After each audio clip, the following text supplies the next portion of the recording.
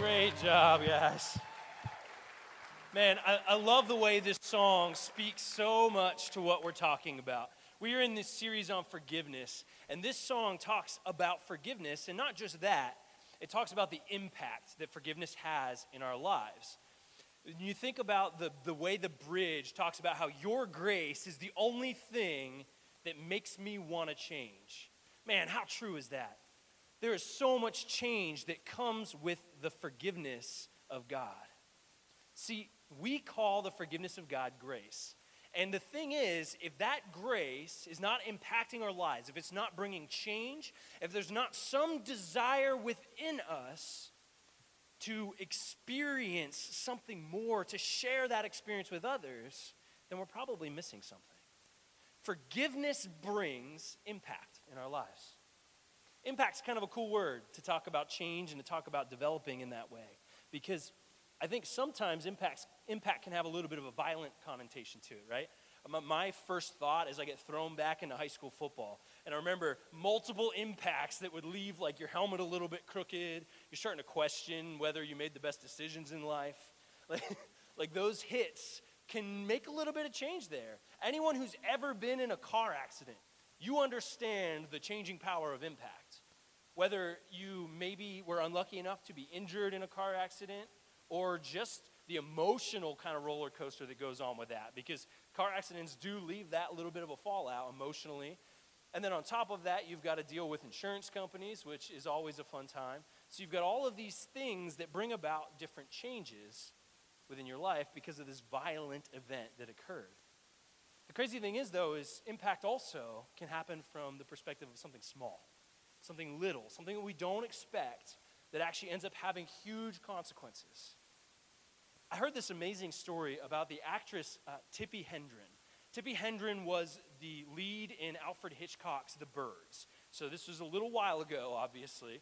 But she was also part of a large number of humanitarian efforts and worked through a bunch of different organizations there. And as the relief director for this one organization, she went to visit some refugee camps that were in Sacramento, California, that were Vietnamese people during the Vietnam War. So this refugee camp was set up in California. She was going to check things out to see how her organization could help out. And the Vietnamese women there were just enthralled by her fingernails. She had these well-manicured fingernails, and they were just amazed by this to the point where she thought it would be cool to bring in her manicurist and let them have manicures and all this other stuff, just as this small kind of token of a blessing.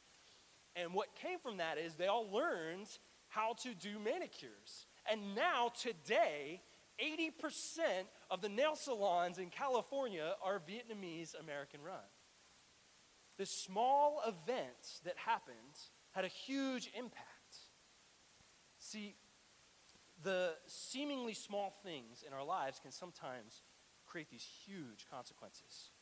This morning, our focus is going to be the impact of forgiveness. We're looking at how forgiveness impacts our lives, and we're also going to talk about how unforgiveness can impact our lives. How when we live in this place where we're refusing to forgive, it can impact our lives in huge ways as well. So we are in the midst of this series, DIY, and DIY is all about how forgiveness is a do-it-yourself project. Forgiveness is a do-it-yourself project, meaning that forgiveness has to happen within ourselves. It's something that has to occur on our own. Last week we talked about how Jesus calls us to forgive in an unlimited way. He calls us to forgive every single time. Obviously, that's not super easy to do. Obviously, that is a challenging thing for us, especially when we start to look at and interact with the different things that we have in our day-to-day life. But when we can recognize how forgiveness should be the norm in our lives, when we get to that place, now we get to understand and experience the impact of that forgiveness. The Mayo Clinic did a study on forgiveness and the way in which it impacts the human life, the human body. And what they came out with were all these results that showed that people who lived a forgiving life had healthier relationships, improved mental health, they had less anxiety, less stress, less hostility, they had lower blood pressure, fewer symptoms of depression. They had a stronger immune system, which I know most of us probably feel like we want right now in the midst of all these diseases and things flying around. Improved heart health, improved self-esteem. All of these things were shown to be things that were impacted by forgiveness. But how do you forgive someone when they've caused you so much hurt? How do you get to that place where somebody that's caused you so much pain and so much offense in your life, how do you get to that place where you can forgive that person? How do you forgive the spouse who's been unfaithful? How do you forgive the spouse that's put you through a nasty divorce, maybe a nasty custody battle? How do you forgive the person who's abused you, mentally, physically, whatever? How do you forgive that person when maybe they've been doing it for years? How do you forgive the person that took something from you? Maybe it's your health, whether by accident or on purpose. Maybe it's a loved one. How do you get to the point where interacting with that hurt allows you to get to the place where you can forgive? We have some serious real-world things that so many people are carrying around every single day. So much hurt, so much pain, all of this stuff that we're carrying. Some of you right now are carrying this. Some of you have that hurt. Some of you are feeling this offense within you as we talk about forgiveness. So when you start to hear this conversation about needing to forgive, it's a challenge. But what happens when we don't forgive? What happens when we get to that place where we think we cannot forgive? We end up with bitterness. We end up with anger. We end up with hatred. We start to become cautious about every single relationship in our lives. We get so wrapped up in our past hurts that we can't live in the present. It leads to this lack of feeling of purpose and meaning, and it definitely impacts our connectedness with the people around us. This morning, we're going to look at some of the misconceptions we have towards forgiveness, because I think sometimes we have a false perception of what forgiveness actually is. So we're going to look at that a little bit later here this morning. We're going to try and scratch the surface on how we can forgive and the impact that that can have in our lives. And to do all of this, we're going to be looking at a story here today. If you were ever a kid in church, this is a story that at the time probably just seemed like a silly little story that you heard, but it actually shows us the immense impact that forgiveness can have in somebody's life. We're looking at the story of Zacchaeus. So I want you guys to be tracking with me as we go through this and as I tell this story. So for those of you who did grow up in church, I know you need to get it out of your system. Zacchaeus was a wee little man, and a wee little man was he. Right? That's all I know. I didn't grow up in church. So, but I knew that I needed to at least get that out of the way. Otherwise, the whole time we're telling the story, you're just going to be singing that in the back of your head, right? So we are going to be digging into this. This is in Luke 19. This is verses 1 through 10 in Luke 19. So if you've got your Bibles, feel free to pull those things out. We will have the words up on the screen as well. We're starting right off here in 19 verse 1. He, this is Jesus, entered Jericho and was passing through. And behold, there was a man named Zacchaeus. He was a chief tax collector and was rich. And he was seeking to see who Jesus was. But on account of the crowd, he could not, because he was of a small stature. So he was short, so he couldn't see over the crowd. So he came on ahead, and he climbed up into a sycamore tree to see him, for he was about to pass that way. So here's Zacchaeus. Zacchaeus would have been somebody of influence. He was the chief tax collector. He was an important guy in their culture, in their society. In fact, he was a guy that would have been rather wealthy. And because of that, he was also detested.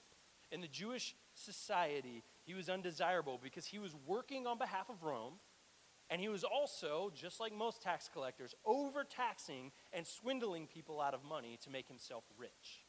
So here's a wealthy, important man who chooses to climb a tree just to get a glimpse of Jesus. Think about that. How many rich people do you know that make a habit out of climbing trees? That's something that a kid does, right? Usually, if you're important and you're wealthy, you are not going to undignify yourself in that way. But here's Zacchaeus climbing this tree just to see Jesus, just to have this small interaction with him. Verse 5, and when Jesus came to the place, he looked up and said to him, Zacchaeus, hurry and come down, for I must stay at your house today. So he hurried and came down, and he received him joyfully. Jesus knows who Zacchaeus is. He shows up, he calls him by name, he says, get down here, I'm staying at your house. So instead of just this moment of interaction with Jesus, instead of just this small thing of I just want to see him as he goes by, instead Jesus decides to interact with him in a deeper way by bringing him, or by inviting himself to Zacchaeus' house. So Zacchaeus receives Jesus, and then the crowd grumbles a little bit, verse 7. When they saw it, they all grumbled. He has gone to be the guest of a man who is a sinner. So you've got the Pharisees and these overly religious folks who, once again, because we see this all the time, are complaining about who it is that Jesus is hanging out with, who he's associating with. This is where the story gets interesting, though. So Zacchaeus, remember, this dude's life has been about swindling, making more money, taking advantage of people.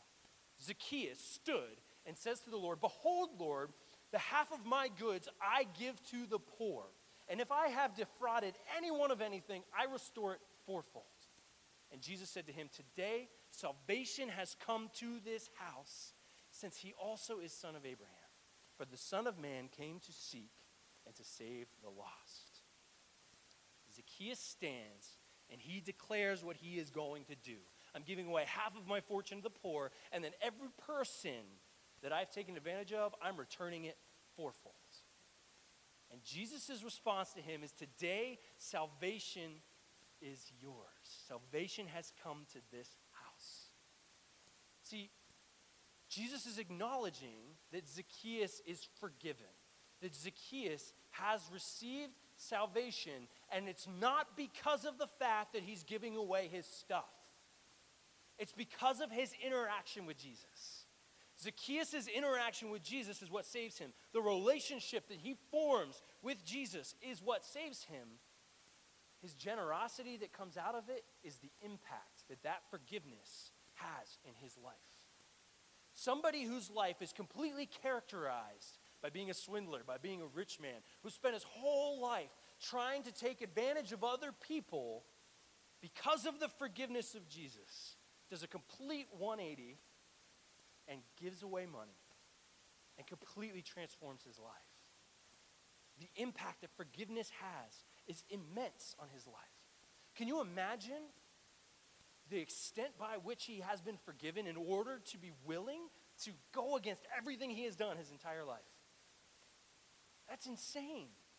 In fact, I'm sure that the people that he was returning money to were probably like, okay, what's the deal here? Is he doing this for some other reason? Like, is he trying to get me to give him more somehow? Like, what's happening? I'm sure there was a challenge in overcoming that perception. But forgiveness has had an amazing impact on this guy's life. And forgiveness should have a huge impact on our lives as well. See, this is what the text is trying to show us. It's trying to show us that when we interact with the forgiveness of God, there should be this incredible change in our lives. See, a change that most of us probably don't think is possible.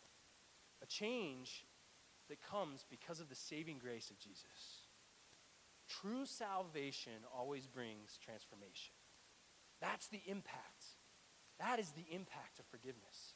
When we accept that impact or we accept the forgiveness of Jesus, it should bring change in our lives, and not the least of these should be the ability of us to be able to forgive the people who have hurt us in our lives, the people who have caused offense.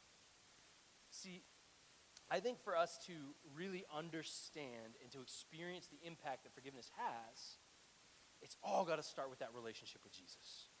A relationship with Jesus is how we begin to comprehend what forgiveness really is. Recognizing that Jesus died on the cross to offer us forgiveness, to offer us life, to offer us something that we cannot do on our own. That's what Jesus offers when he died on the cross for our sakes. That's where things begin. That's where we begin to understand this impact, and that should lead us then to be able to forgive other people. But I think in order to get to that place, we do need to walk through some of the ideas of what forgiveness isn't. This week has been kind of crazy. We opened up a bit of a can of worms by starting a series on forgiveness. Pastor Lawrence and Pastor Kevin and I have been having so many interactions with people who are dealing with issues of unforgiveness. And the hurt and the pain that so many of you guys are going through is intense. It's heartbreaking. And it's completely understandable why there's such a challenge for us to find forgiveness in the midst of that. Because whenever I come along and say, if you don't forgive, you won't be forgiven, it sounds really pithy and painful because you're living with this hurt and this reality. But we need to understand how the sacrifice of Jesus can bring us to the place where even in the midst of that hurt and that pain, we are able to forgive. We are able to find peace in our lives. So let's think about some of the myths that exist around forgiveness, because there are so many of them. In fact, we don't have time to cover all of the things that you could really understand about forgiveness that we tend to think in the wrong direction. But here's a handful of things. First off, forgiveness is not based on other people's actions. Forgiveness is not based on other people's actions. It's based on our own attitudes. It's based on our own choices. In fact, forgiveness is not a feeling. And that is a good thing. Because if forgiveness was a feeling, none of us would ever forgive. Because no one would ever feel like forgiving. See, what forgiveness actually is forgiveness is letting go of resentment. It's not allowing the pain and the hurt that we are going through, the offense, to control the way that we act, to control the way that we think. It doesn't mean that we're going to completely be devoid of feeling those things. It doesn't mean that we're not going to feel the pain, but it's a step towards healing in that pain. It's a step towards understanding how God's forgiveness brings healing and how we then can be healed through forgiveness. It's a step in moving forward. We're going to be talking a lot about how forgiveness is a process. It's not a momentary thing. And when we choose to forgive, it starts that journey. Another thing that we tend to try and use when we talk about forgiveness is ideas forgive and forget, right? But here's the thing. Forgiving is not necessarily forgetting. Forgiving is not necessarily forgetting. It's not ignoring the offense that you're dealing with. Forgiving does not mean putting yourself in a place to be hurt again. It doesn't mean being a doormat and letting yourself be walked over and over again and letting the pain reoccur and reoccur. Forgiveness isn't trust. Forgiveness is supposed to happen almost immediately for us. Forgiveness is the thing that God calls us to. Trust is something we do need to build up, especially when somebody's hurt us. It doesn't mean reverting back to being the victim. It doesn't mean feeling like because I've forgiven this person, now that I'm going to be that victim for the rest of my life. Forgiveness will not make everything exactly the same as it was before. It doesn't necessarily mean reconciliation. It doesn't necessarily mean restoration in relationship. That's the ideal. That's the ideal, that if you have come to this place of forgiveness, that you can restore the relationship where that happens. But what forgiveness does mean is it means that we drop the resentment. We drop the grudge. We release our angst and our anger towards the person who's offended us. That's what forgiveness is. It doesn't make all the other stuff just disappear. Another thing that is a challenge when it comes to forgiveness and is a myth that we like to talk about is forgiveness does not mean that justice shouldn't be served. Now, last week, I said forgiveness means we need to set aside our right for justice. And that is true. We do need to set aside our own personal desire for justice, our own personal feeling that we should be the ones to enact justice. But that doesn't mean that justice shouldn't be and won't be served. In fact, when we forgive, what we're doing is we're revoking our right to have revenge. And instead, we're placing the role of judge back in the court where it belongs, in God's court. See, God is the ultimate judge. We are not supposed to be the agents of justice. We are supposed to be determined to do good even when somebody hurts us, instead of do evil towards them. What forgiveness does for us is it returns to God the right to take care of justice. It returns to God the right to do what is right in that situation. See, it doesn't mean that we're going to completely give up a longing to see the justice performed, but it is us setting aside this thing that holds us up, that thinks that we need to be the one to make sure it happens. See, we're not letting the person who offended us off the hook. In fact, it's not a removal from consequences at all. Sometimes consequences still need to happen, even when we offer forgiveness.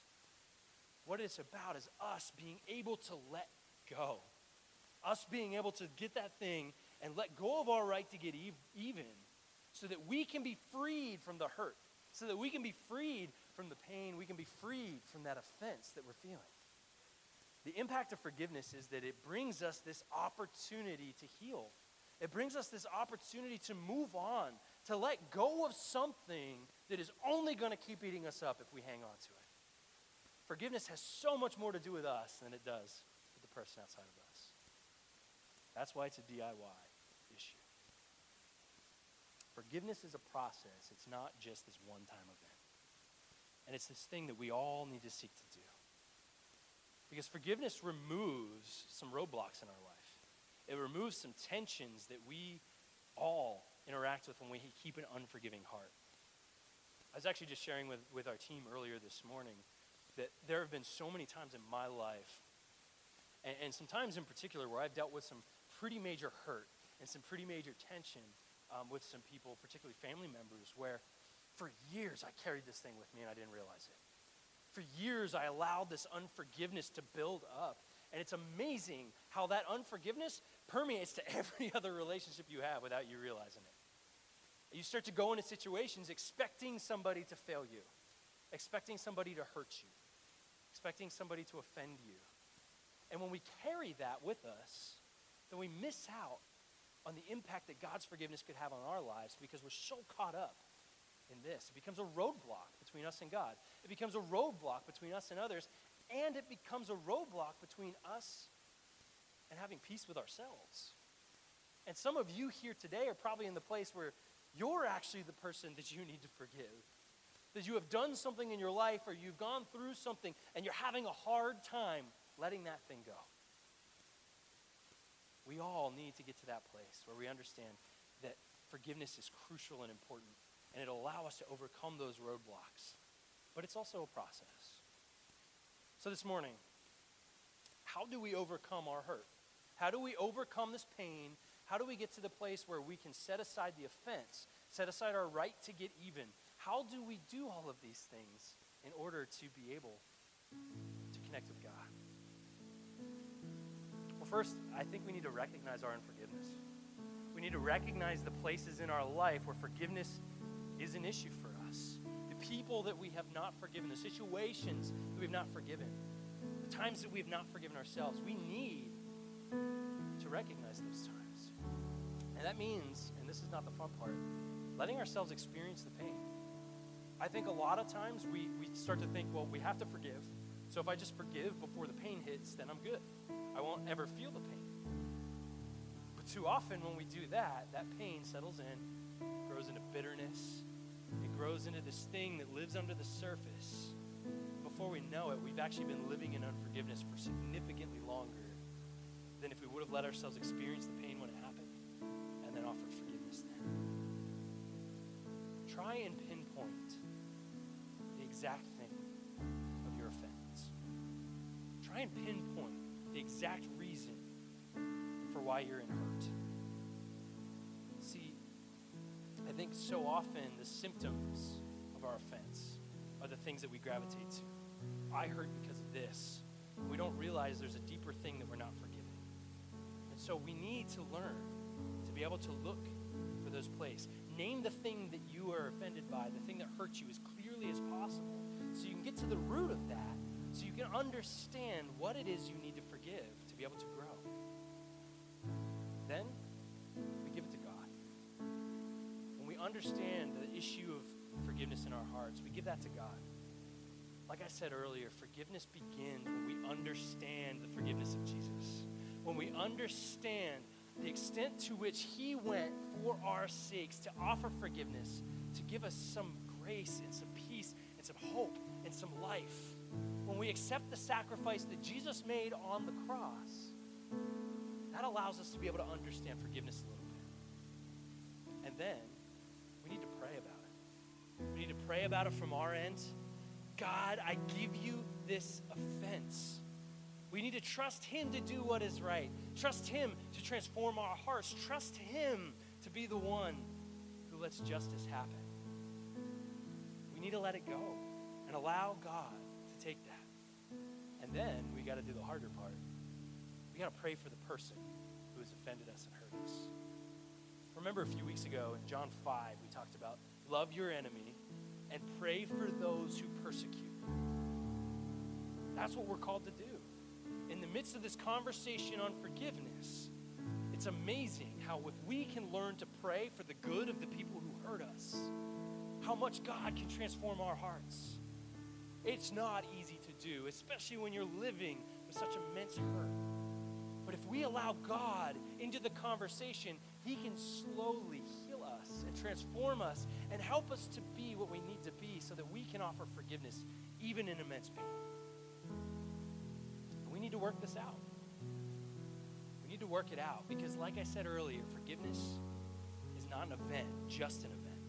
It's a process.